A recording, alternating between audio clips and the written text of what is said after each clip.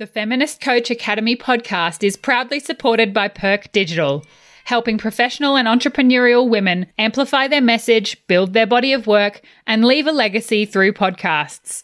For more information about how podcasts can help you build your brand, visit perkdigital.com.au.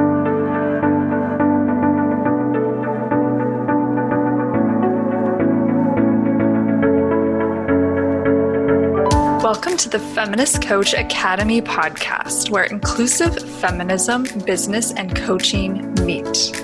This podcast is proudly brought to you by the co-founders of the Feminist Coach Academy, Naomi Arnold and Cameron Aaron.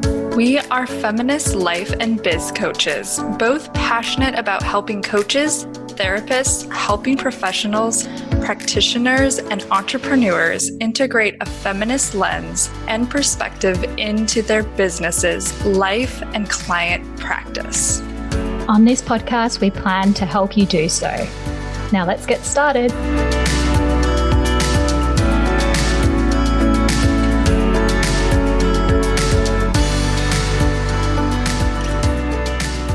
Hello, welcome to the podcast. Before we get into it, just wanted to let you know that after we recorded this episode, we ended up recording a little segment that we added towards the end about the U.S. election and the results that came in and how it relates to this episode on what is feminism. So if you're interested in hearing that, make sure you stay till the end, but you're going to want to listen to the full episode to better understand how it relates to the results of the U.S. election. Okay, without further ado, let's get into it. Hello, everyone. Welcome to our first official episode of Season 3 of the podcast. Cam here, and Nay is joining me today. Hey, Nay. Hi, Cam. Hi, all.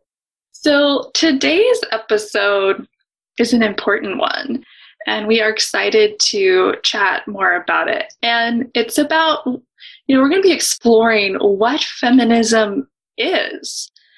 And this conversation that we're having today has been inspired by hearing a lot of feminists, particularly a lot of white feminists, talk about and define feminism as gender equality. And we both think that feminism is so much more than that, and that we need to rework that definition as a movement, as a collective, as a community. And so we are inspired to come together and to chat more about that. And I just want to say that we could talk endlessly about this, but we are really wanting to keep it on the shorter side, so so you will listen. And so we're going to try to keep it on the shorter side. So there's so much more we could explore with this topic, but we're going to try to get to the heart of the matter and really share our thoughts. And our thoughts that we're sharing are based on feminists that we have learned from over the past decade or longer. Both of us have studied feminism in academia and have been lifelong feminists, or people interested in feminism and advocating for feminism for quite a while. And so we'll be drawing from feminists that we've learned from a long time ago when we were first studying feminism till now, till feminists that are very now and talking about, feminism now as well. So we'll be sharing definitions from those feminists and sharing quotes and ideas from folks that we admire and that we can, consider are feminists that we look up to and follow and recommend to you as well. We have a pile of books next to us, don't we? Of some of these fabulous feminists. Exactly. So I think, we start with talking about this definition, and I want to say it's like a white definition, right, of feminism, that feminism is gender equality. And it's a white definition because it doesn't take into account the intersections of oppression that one might experience, right? Because it's not just gender oppression that we experience, not just sexism.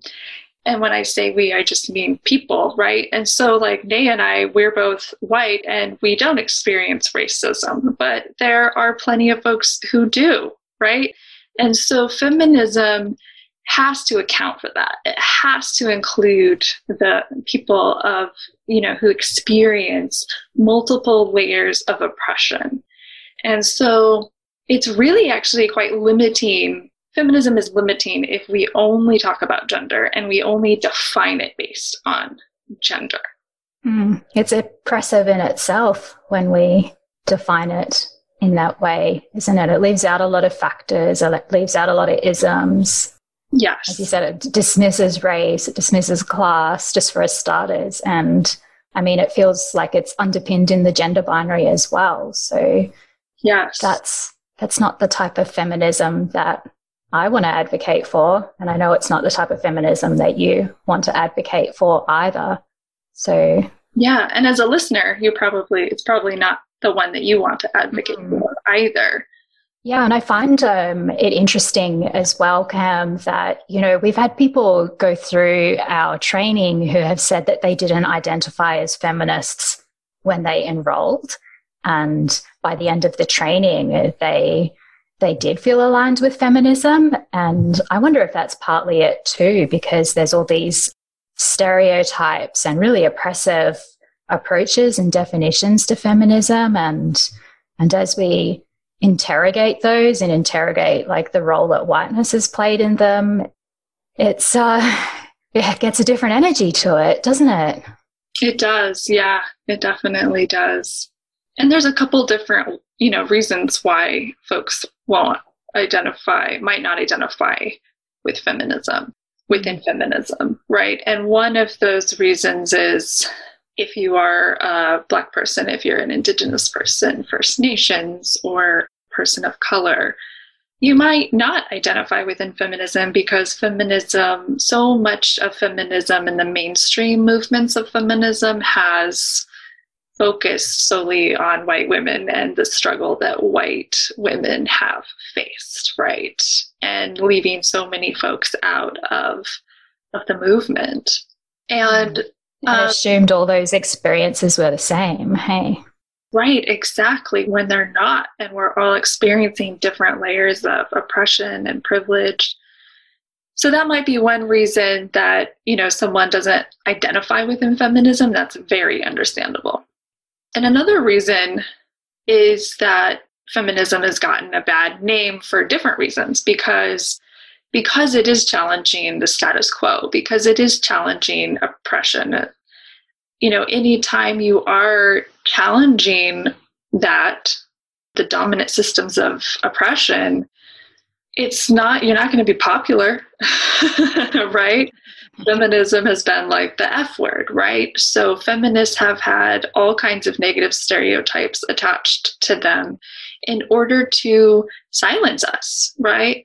So it can definitely turn people away for that reason, right? Folks are afraid to identify with it because they are afraid of rebelling against the status quo and what we've been taught. It's got a messy history. I mean, when you look back in the history of feminism, not only is it historically messy, but even I think in more recent times, most of us, well, maybe speaking for ourselves, I mean, we've seen examples of people who have proclaimed to be feminists and then a lot of harm and caused a lot of harm. And sometimes a lot of the things that they talk to as being feminist values, or even, giving lip service to valuing things like diversity, that then when it comes to their own practice and actions, it doesn't always match up with that. So I can feel why there would be a mistrust there for people. Yeah. Yeah, that's a great point. And actually one that Bell Hooks points out. Bell Hooks is a Black feminist who's been writing about feminism for a long time now. And in her book, Feminist Theory from Margin to Center, which is one of the books that we highly recommend, it's in our core text list. She actually talks about this, about identifying as a feminist too much and, making it less about the identity and making it more about taking action, right? Just to paraphrase. And so in her book, she says, to emphasize the engagement with feminist struggle as political commitment, we could avoid using the phrase, I am feminist. And instead, we could state, I advocate feminism. Yeah, that's one of my favorite parts in that chapter. It was a real aha moment for me, I think, because especially around maybe my past and being reluctant in some places to declare that I was a feminist. I think that kind of speaks to some of that reluctance. I am an advocate for feminism feels so much more expansive and action oriented, and I guess has a collective energy to it rather than the selfish individual energy to it. So beautiful. That is a good point. Yeah, I agree. I mean, I'll admit, it is hard for me to detach myself from that identity. But it definitely has a more collective feel to say I advocate for feminism, and do you ever feel like when you say I'm a feminist that you want to qualify it? So I'm a feminist, but I'm not one of those feminists, or, of that nature. And in a sense, we probably are, because, whiteness is ingrained in us as well, of course. It's something we have to interrogate and constantly be working on. So that's where, I advocate for feminism. Yeah. Feels good too. Over time, with becoming more aware of intersectionality and using intersectional frameworks and learning from all different kinds of feminists, that I do feel more and more like I need to explain what kind of feminist I am. Yeah, absolutely. And, I also have really strongly identified as a queer feminist, not just as a queer feminist, but as a queer feminist. Meaning that my feminism is queer-centered. And not all feminism is, right? This is another layer of, another intersection, if you will, right? So, yeah, and then there's other oppressions as well, right? When we need to, think about. But yet, we chose to use the word feminist to title our academy, right? Yeah. Yeah. Though it does have a complicated connotation. Yeah. Yeah. And it is the right thing to call our program, and it is what we're doing, and it is what we're advocating for, and it is what we're teaching, and it is why we've invited the teachers that we have to teach on it and to interrogate those different intersections.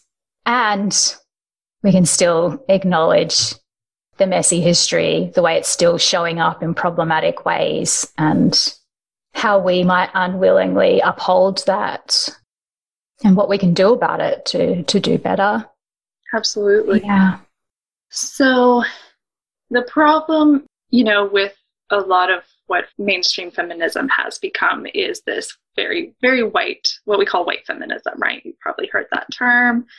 And it is this sort of white feminism. I'm just sort of, speaking on the fly right now, but, it's like this feminism that wants to be equal to white men and to have the same sort of privileges and power that white men have.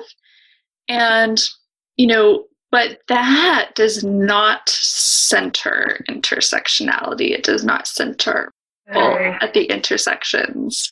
It's deeply problematic too, even for white women, right? Or white folks. And because these systems that white men hold power in are not liberating for anyone.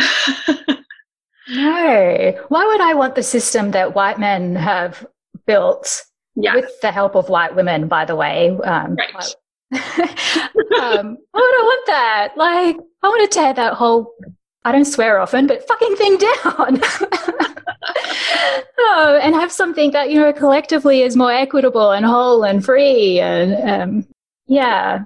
So I do want to quote Ruby Hamid? Yeah, Ruby Hamid from her book, White Tears, Brown Scars. I think she's actually quoting someone named Christina in this. And it says, white women seem to believe in equality to the point that they are more interested in having the same power and privilege as white men rather than dismantling oppressive attitudes and systems for all. And I think that pretty much sums it up, right? Like, yeah, 100%. And so this is the problem with defining feminism solely based on gender equality. That's not a movement that everybody can get behind. That's not a movement that's liberating for everyone. And I would say it benefits white folks to a degree, but not entirely. I think that it's as long as, we've heard this quote, like, as long as, other folks are oppressed, we are as well. Like, we're not going to be free either. Although will hold, lots of privileges. But it's not freeing to be upholding a system of oppression, to be the dominant group in a system, right? Yeah. If you're ready to have a truly inclusive, feminist, and social justice-led business and client practice, then we invite you to join the Feminist Coach Theory Certification Training that is now officially open for enrollment for our next intake. Go to feministcoachacademycourses.com to learn all the details and to enroll today. The link is also in our episode notes. If you're a helping professional or entrepreneur and this podcast resonates with you, then we would love to have you in our community. And then it's also not the solution for, like, I'm thinking about white folks, especially here, to just simply say that I'm an intersectional feminist. Happens a lot now. And I know that's something we've talked about before as well. And we talked to our advisory board member, Desiree Adaway, about it on a call too. And Desiree really pointed out the difference between, saying that you're an intersectional feminist and advocating for a feminism that uses intersectional frameworks. And just saying that out loud now, after we've been talking about it too, it also focuses more on instead of the identity and I am this, it's focusing more again on that active energy. Yeah. Isn't it? Like on that analysis, on doing the work, on being active, on being accountable to that. Yeah, it does. Which is very different. That intersectional is not a person. It's a framework, right? And I think, again, when we remove it from us, an individual identity, we are saying this is about the system. This is not about the individual. Maybe we can share Patricia Hill Collins' definition of intersectionality here. We've got the intersectionality book. So it is intersectionality investigates how intersecting power relations influence social relations across diverse societies, as well as individual experiences in everyday life. As an analytical tool, intersectionality views categories of race, class, gender, sexuality, nation, ability, ethnicity, and age, among others, as interrelated and mutually shaping one another. Intersectionality is a way of understanding and explaining complexity in the world, in people, and in human experiences. And then there's also that great TED talk, right, by Kimberly Crenshaw, who I think coined the term intersectionality, that talks to this as well. Yeah, absolutely. So yeah, that might be a new tidbit for some of you, right? The whole difference of identifying as an intersectional feminist versus saying using intersectional frameworks, perspectives. So then how does this relate to coaching and business and, client practice? Because it does, but let's briefly talk about that too, maybe. Yeah, absolutely. Because we're working with people who are experiencing these things. Exactly. Shaping their goals. It's shaping their approach to their goals for coaches, I'm thinking specifically. Absolutely. Yeah. You might or probably will have at least one client who has a different experience than you, right? Has a different identity than you. Whether they are of a different race or a sexuality, or whether they have a disability and you don't, or they're a different class, whatever it is, right? Or multiple identities and experiences. And so to really help your clients, or I wouldn't say help, support, be there for, be, a partner, for your clients, with your clients, in collaboration with them. You want to be aware and acknowledge the experiences that they have, instead of ignore them or sweep them under the rug, right? Because they're very important, and your clients probably aren't going to feel seen or heard, if the experiences that they have from oppression isn't acknowledged and isn't talked about. And if you don't have any awareness of it, right? And it's hard to go to see a practitioner if you do experience multiple layers of oppression, for example. It's hard to go to a practitioner who's just not aware of that or is not acknowledging that. You just feel like your whole experience isn't being, welcomed or acknowledged, or, and all of you isn't being welcomed. And, I think of coaching as acknowledging the whole person and the whole experience and all the layers and the complexities. And I don't think you could do that if you're not acknowledging systems of oppression. Which is what we've tried to capture in our definition of feminist coach theory, and also in the different trainings that we're doing in the Feminist Coach Academy. Yeah, absolutely. Should we share that definition again? Are you all sick of hearing it? Well, we shared it in the very first episode, but it's possible that folks listening have not listened to that episode, and that's totally okay. So yeah, do you mind sharing that, Nay? Yeah, sure. I always have it right near me. So, feminist coach theory is an integrative approach to coaching that combines the practice of coaching with feminist philosophies and social justice teachings. Feminist coach theory adopts a critique of patriarchy, systems of oppression, and power to question the different ways we've been socialized and oppressed, based on gender, race, sexuality, class, ability, size, etc. And how this shows up for the coach and client in their lives, goals, and relationships with self, each other, and their communities. It employs an examination of the dynamic between self-awareness and social awareness to interrupt dominant ways of thinking and acting, access our inner and outer liberation, expand possibilities and options, identify possible strategies and solutions, and ultimately create new ways of thinking, being, and acting within ourselves, with each other, and in the world. Beautiful. Thank you. What stuck out to me was the word power.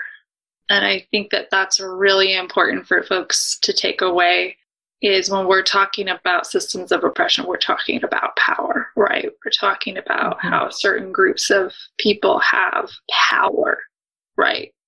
Certain kinds of power. Yeah, that's really key. Like when we're defining feminism, we're defining patriarchy, and we're defining the other isms. Power is always in the definition. It's always part of it. Yeah.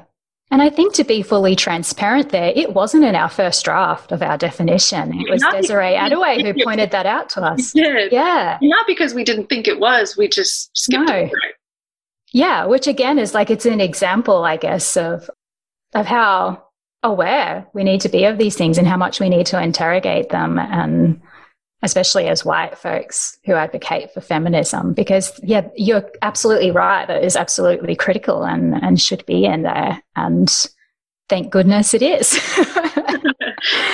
Yes. Thanks to Desiree for reminding us. Well, this is why we have an advisory board.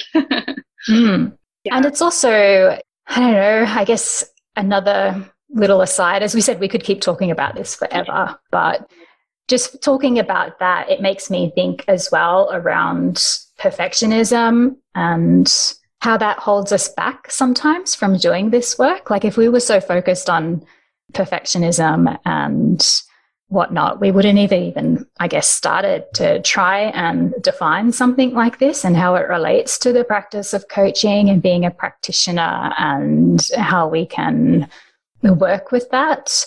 That's right.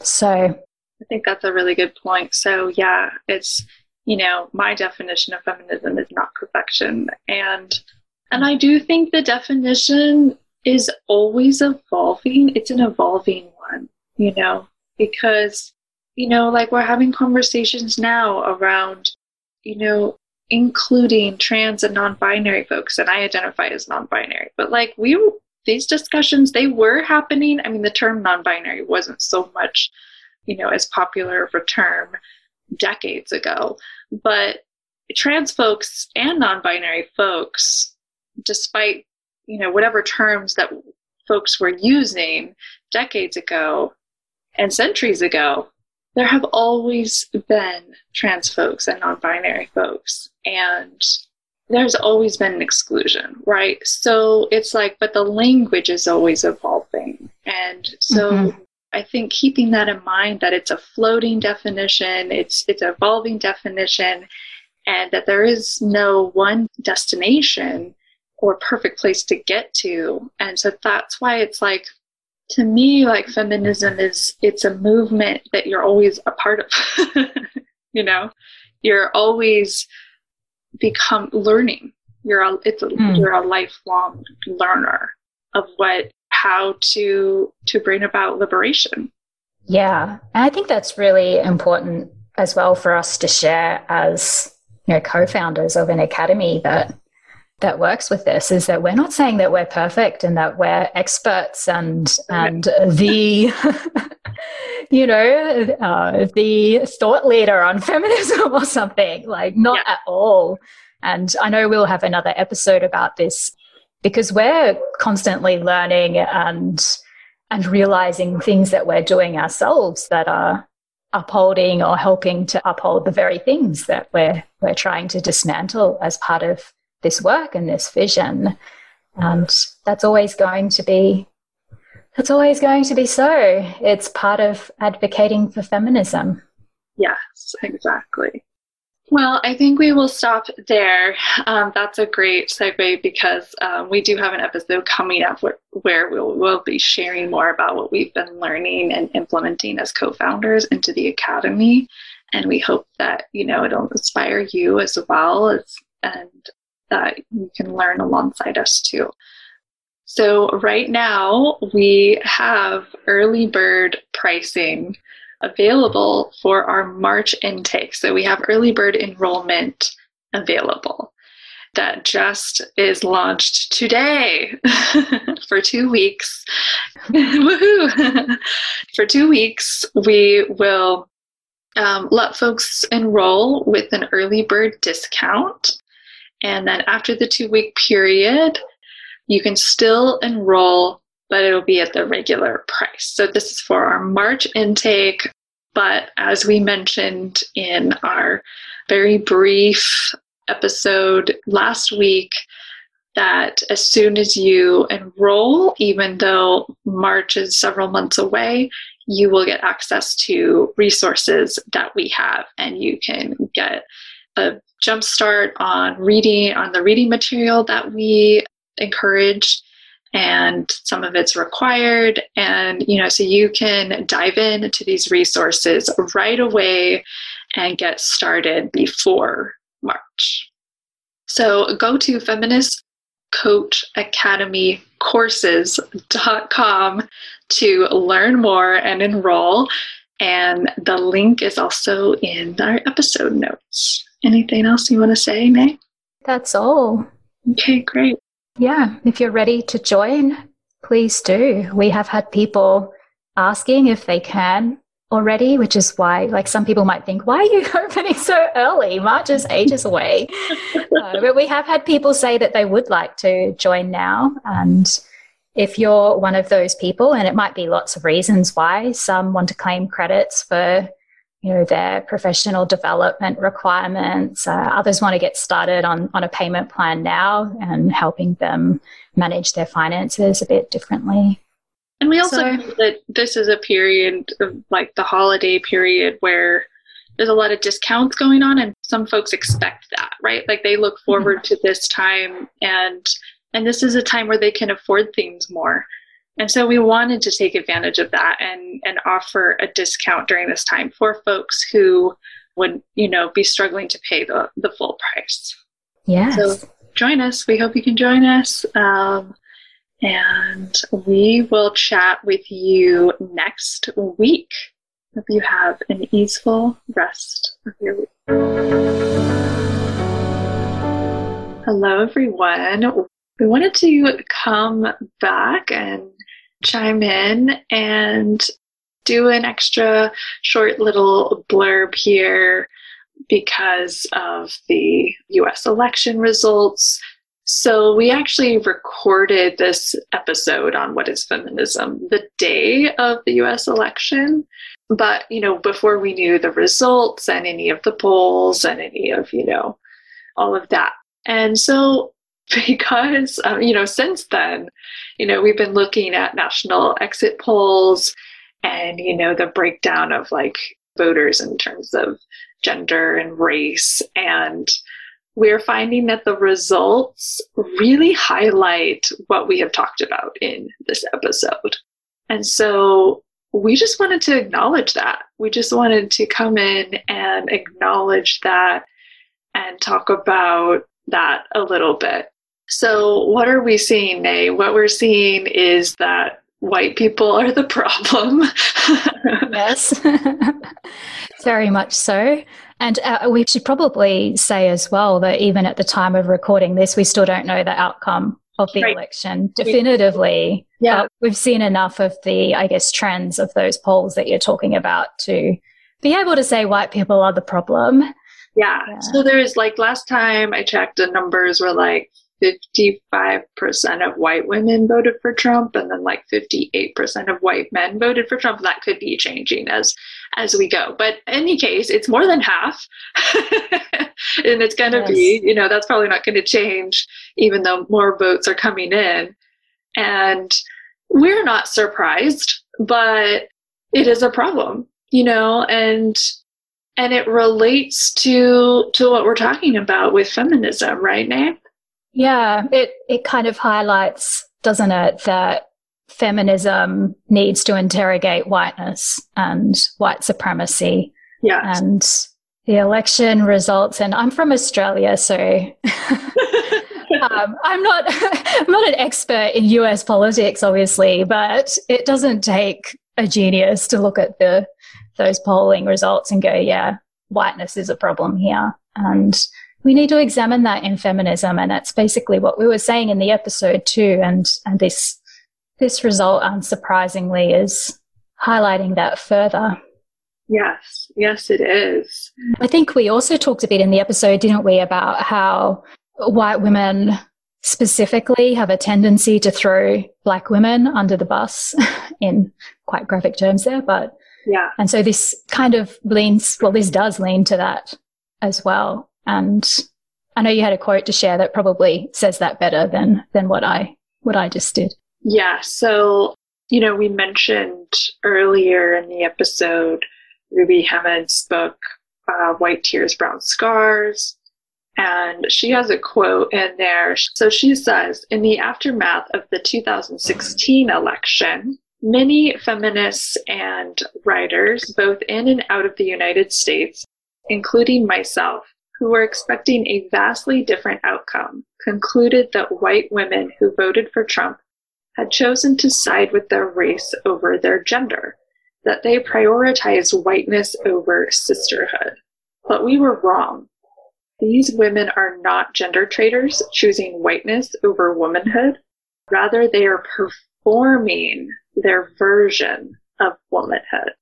And, this, Ruby talks a lot up until this point, reminds us about how, whiteness is and gender go together here, right? And so it's not so much that, white women are choosing whiteness over womanhood, but that the whiteness is part of the womanhood and that they are performing their version of womanhood, upholding this ideal woman as the white woman who upholds white supremacy, really, right? And patriarchy as well, in that it all goes together. And it really emphasizes, I guess, the point that we and others have been trying to make, that as an advocate for feminism, we need to interrogate white supremacy and whiteness. Yes, because he also points out in the book that, it's not that white women have been ignorant of being racist. Actually, many of them have been actively racist. They have actively been upholding systems of oppression in a variety of ways. And so it's, this whole white women don't know any better, that sort of doesn't fly anymore. No. And this whole story before the election of white women are changing their minds, the ones that voted for Trump, well, that's not holding strong anymore either, is it? Some did, but it's not, not enough, right? No. Not enough. And so we always, just another example that anyone that calls themselves a feminist, needs to understand this, right? We need to understand and we need to look at these numbers. So also in these exit polls, 91% of Black women voted for Biden out of all of the gender and racial groups that they polled.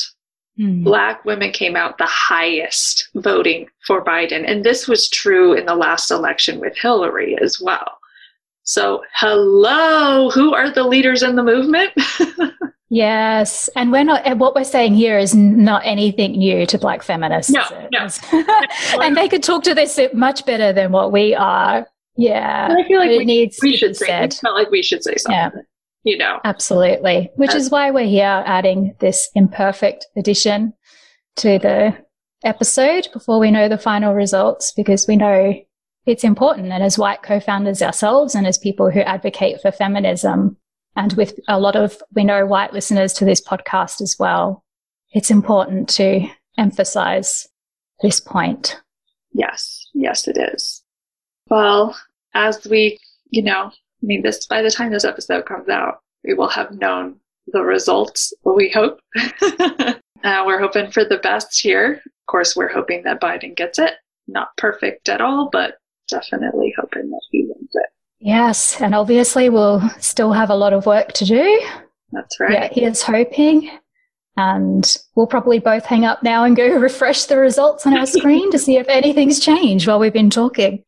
That's right. And, as our advisory board member, Lena West, told us on a community call that we hosted yesterday, well, by the time this episode comes out, will have been like a couple of weeks ago now. But, she said, our feminist businesses go on, right? We still doing feminist business regardless. And it's more important than ever. She said, this is important. This is part of the work. This is having a truly inclusive feminist business is helping to change some of these systems. 100%. Yeah. Right. That's why we're here. That's right. Let's anchor in that and keep doing the work, hey? Yes, sounds good. Well, we will chat with you again, next week. And until then, hope you have an easeful week. Bye. Thank you for listening. We appreciate you. And if you're interested in our certification training and getting certified in feminist coach theory and learning how to integrate an inclusive feminist awareness and analysis of practice into your work with your clients and your business, please go to feministcoachacademycourses.com to learn all about our certification training and to enroll now for our next intake.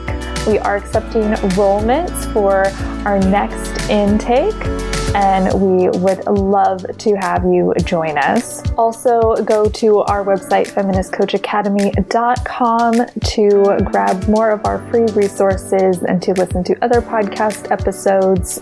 Make sure you are subscribed to our podcast in iTunes or Spotify, and that you're following us on social media at Feminist Coach Academy on Instagram and Facebook. And if you love our podcast, we would love it if you would rate and write us a review in iTunes. That would be amazing. Thank you so much. Have a joyful rest of your day.